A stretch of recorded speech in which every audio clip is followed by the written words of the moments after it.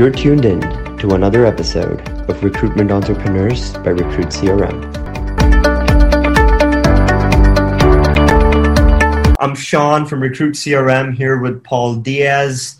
Paul's an amazing recruitment entrepreneur with a very, very interesting story that I think a lot of people would like to hear and learn from. This is the first episode of the Recruitment Entrepreneur Series by Recruit CRM. So let's get started. So Paul, do you want to start by giving us your story? Just like, who are you and how did you end up in recruitment? Yeah, absolutely. And you know what? Thanks for having me on your first episode. That's quite an honor. So my story, born in New Jersey, the youngest of five. My family's from the Dominican Republic. I'm the only one born in the United States. When my mother was pregnant, she forced my father to get to the U.S. because she wanted me born here. So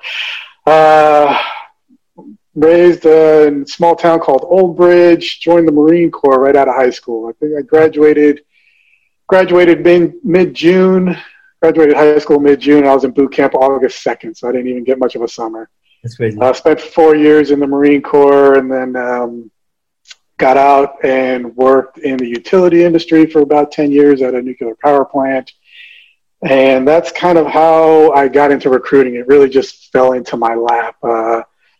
It was really circumstantial. I went from working as a security officer at the nuclear power plant, and I applied for a low-level management position. And from there, things just happened. And I really can't explain it, but one thing led to another, and before you knew it, I was leading the recruiting team for the power plant.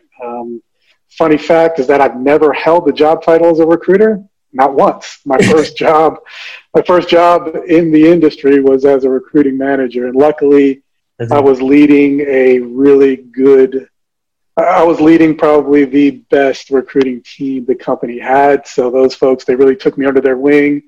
They showed me what it meant to be a recruiter, how they did their jobs. And, as their leader, I made sure I just removed their roadblocks and got them the tools that they wanted and made sure that they were able to do their job. So it was a good relationship, and it set the stage for my future in recruiting. And Paul, to go back into it so that the audience gets an idea of what you do today, could you give us an idea of, what your business is today and what you do and, what's your you operate at, stuff like that? Oh, gosh. From there, I've spent over 20 years in the recruiting industry in different capacities, different industries, healthcare, utilities, veterinary medicine. And then late last year, I decided that I could do it better on my own. And I started Higher Power Consulting with the intent of helping veterinary practices optimize their recruiting processes based on the results that I was able to bring my last corporate employer. And soon thereafter, COVID hit, and I was a little nervous about that. But the good thing is that the veterinary industry has proven itself to be bulletproof. It survived the 2008 recession. It survived the swine flu. It survived COVID. It really is bulletproof. So my business actually thrived, where a lot of folks were having challenges, and it's unfortunate that the impact that this has had on the globe. But fortunately, I have to admit, my business has thrived. So I can't complain. So Paul, to pedal back a little bit, when you were a 10-year-old kid, did you know that you would be a Marine or you'd be a recruiter? What was the dream job back then? No, when I was a kid, I was supposed to be a cop. That's all I ever wanted to do. NYPD? Actually, I wanted to be a New Jersey State State Trooper. That was every time I saw those guys, they were my heroes. And then as I got older, I knew I was going to be a Marine, primarily because I've always, I wasn't a good student. I'll just be honest with you. I was I was a troublemaker as a kid. And when I started throwing that idea around, a lot of people told me it was never going to happen, and I wasn't going to be able to do it. And that is something that's been a common thread throughout my life. A lot of folks seem to want to challenge me and tell me that there's things that I can't do. And as soon as I hear those words, I love proving people wrong. Well, that sounds like a Marine to me. There you go. All right. Okay. And back to your entrepreneurial journey, right? So when you made it sound pretty easy that, you were doing a good job at your employer and you were like, hey, I can do this easy, like better myself or for myself and make more money. But what are the nuances of starting your own recruitment firm? So like before you wrote that email that says, I quit, right? What are the things that went through your head? Like, how did you prepare financially? Like, did you save up like a certain number of months of money? Like, did you build up certain relationships? How did you get it off the ground? Well, yeah, I mean, the money was important, right? So I had anticipated at least a year of little to no revenue. All Okay. right. So I knew going in that I needed to have a good nest egg to survive, not just to maintain the business, but also to keep myself afloat. So I budgeted for at least a year of that. And I really focused on my expenses. I knew, I mean, when I got into it, I wanted the best of everything. I wanted all the best software. I wanted all the best tools, but you realize, hey, when that money's coming out of your own pocket, you need to kind of streamline and do the best you can with as little as you can. So I had to make some very, very strategic and specific decisions around how I was going to spend money, which, on the business side, it actually helped me personally as well, because I'm not the best budgeter of my personal money, but this exercise has actually helped that as well. And what's advice you would give new entrepreneurs on where to focus most of their spending and where to cut back the first year? Well, you know what? Like I said, the money is the most important. Both personally and for your business, right? I think, what you need to do is understand what you actually need to accomplish the mission, right? So understand the difference between what you need to get the job done and what you want, right? Just like in a personal life, needs and wants, right? Totally. Because there's a lot of tools that I want for my business. Yeah.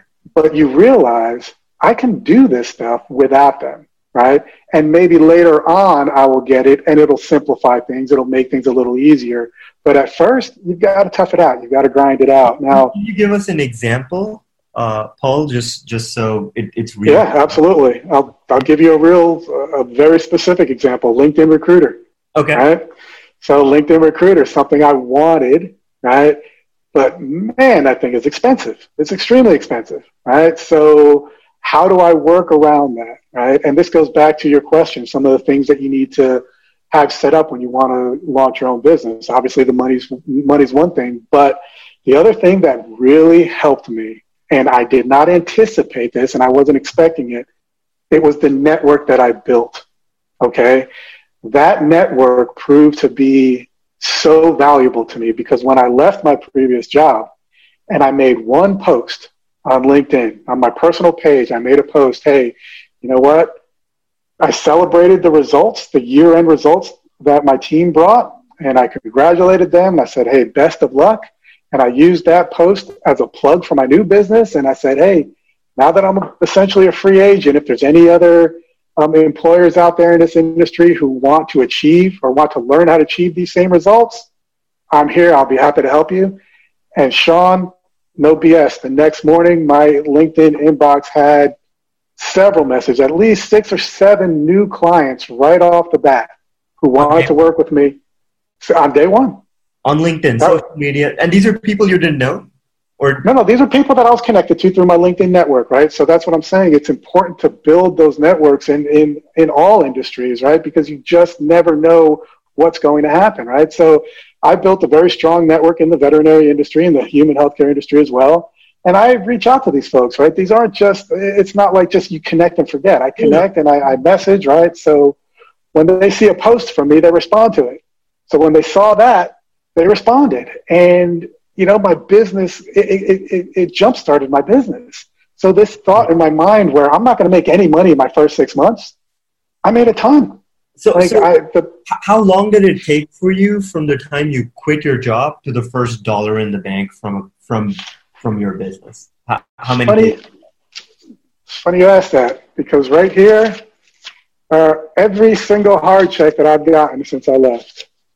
So I left I left and I started this business in January. So January 1. Okay. My first check is January 10th. Damn. Okay. So, and this is for an actual placement or a retainer? This was a consulting. So they wanted me to help them achieve the results that I brought to my last job. And you know what I did is, obviously I've got a lot of vendors who pay electronically, but I've got some that pay through hard check. And when I get a hard check, I keep it and I pin it right here as a reminder of, hey, you know what? You're doing good work. Keep it up. And this is my motivation, you know? That's incredible. So yeah, January 10th, I got my first check. 10 days. I don't think most people that are watching this show and want to become recruitment entrepreneurs need to set that as their benchmark, because that's too hard to achieve. You're a monster, but like. No, but here's the thing, Sean. You know what? I don't think it's hard to achieve. I think it's very possible. I think people are going to do way better than me. But the thing is that the one piece, I'm telling you, the one piece that helped me was the relationships that I've built, right? Because, you know, even as when I'm working in a corporate environment, okay, although I have other colleagues, right, or other peers who are working for other companies, and most people consider them competitors, right? I never viewed them as competitors, right? Yeah, we're not going to share our corporate secrets and stuff like that, but you know what? How to recruit and techniques on recruiting and recruiting tools, those aren't secrets. Yeah. Those aren't secrets. So I share that information, and that's why I think my network responds to me, you know, because I'm not that type of person. It's a very execution-driven job, right? It's not like tech or something where you have a secret algorithm that works better than anyone else's. It's just there's some people who follow the process and make those phone calls and send those emails and just hustle it out. There's no hidden pool of talent out there that only one person has access to. It just doesn't exist. So Paul, this is incredible. You made your first dollar or first few thousands of dollars in 10 days. And that was obviously something that was a positive, right? Something you didn't expect that ended up happening. What was something that you did expect that didn't happen, right? Starting a company, was there anything that you expected would work out a certain way and it just didn't work? Something that would work out that didn't. Yeah, you know what?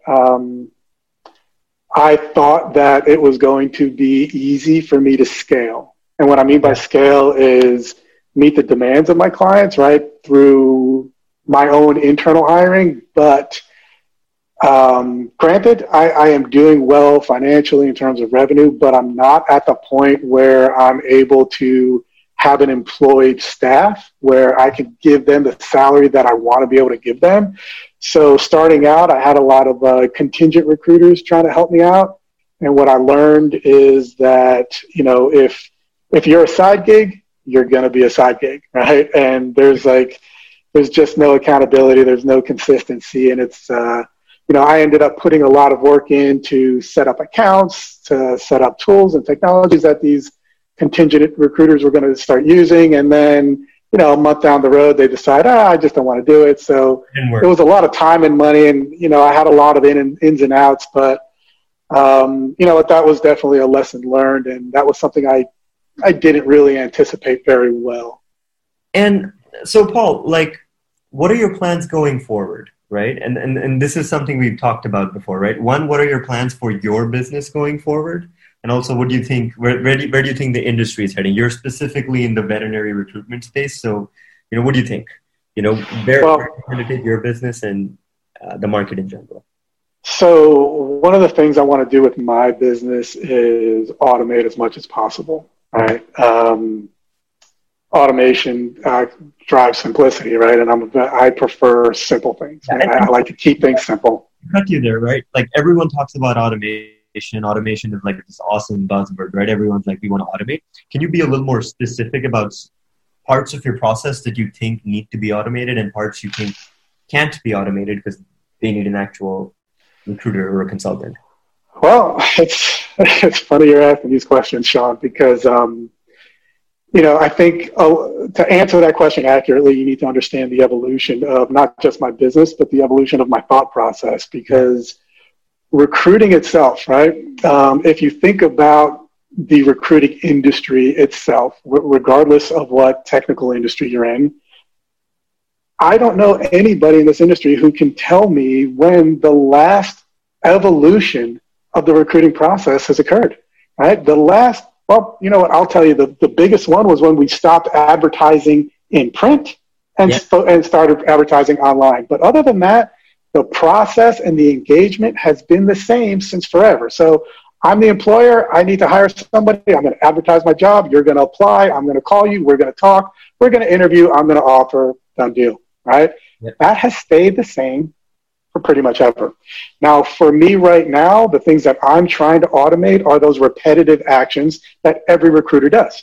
Right? So whether it's messages or, job postings, all the repetitive things that we do over and over again by candidate, that's what I'm automating now, right? And yes, I'm using a lot of CRM or Recruit CRM functions to do that because it enables that type of automation.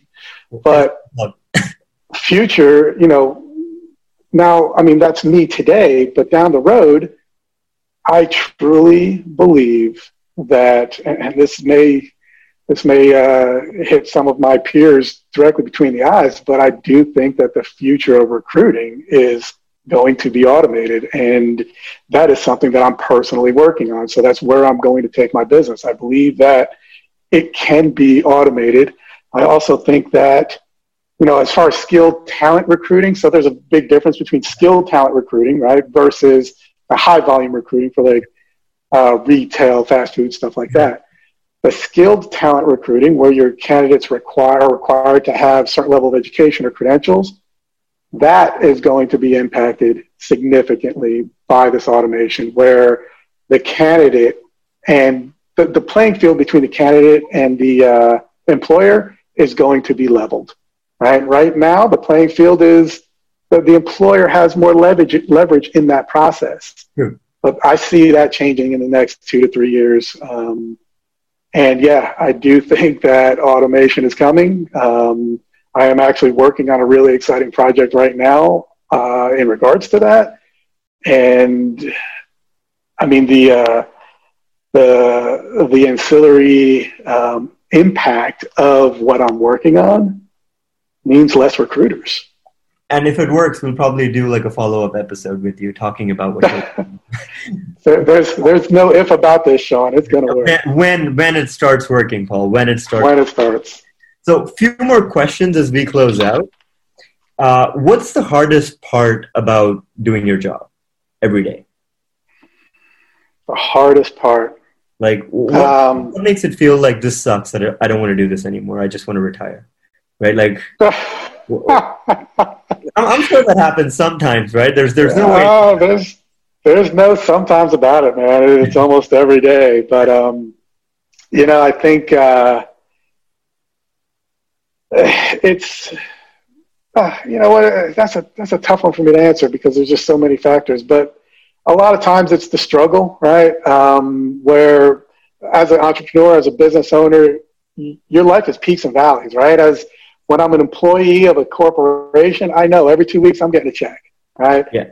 But it's the peaks and the valleys, especially when you're in that valley. It's like, gosh, do I want to do this anymore? The stability of being in a corporate environment, is so attractive now that I'm in that valley. The effort to return is not like linear. It definitely is not. It's not like a treadmill that every time you move your leg forward, the number changes. Here, it absolutely is like crazy for a few weeks and make nothing, and then one fine week you're doing the exact same thing, and cha-ching. But here's the thing, I think entrepreneurs have a specific mindset of, they're okay being uncomfortable. Yeah. Right. And I thrive. I realized I do thrive in that environment. When my back's against the wall, that's when I do my absolute best work. So when I get down into those, okay. Elon Musk has a phrase for this, right? He's like, entrepreneurship is like, looking into the abyss while chewing glass, right? Because that's something along those lines, right? Like, so that's very dramatic, but it's obviously close. There's nothing guaranteed in this, right? Yeah, there's no guarantee in a corporate environment either, but you're relatively safe that you're going to get a check every 2 weeks. I don't know when my next check is coming, but I trade that for the freedom it gives me. Yeah, it does. And Paul, as we close out, 3 quick questions. If this didn't work out, right? If say 10 days in you hadn't gotten that check and the entire year went by and you made no money, what was your backup plan? I didn't have one.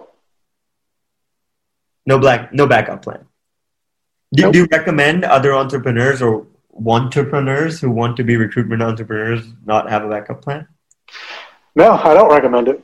I think I really don't. I mean, I think that's something. I mean, but you also have to understand that I'm somebody who thrives on that. I like living on the edge. I jump out of airplanes for fun. Okay, so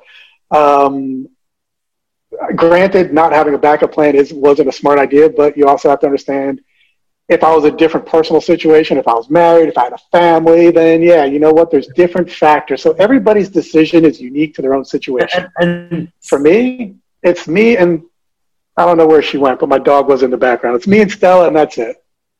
So Paul, since you just talked about that, Stella, come in.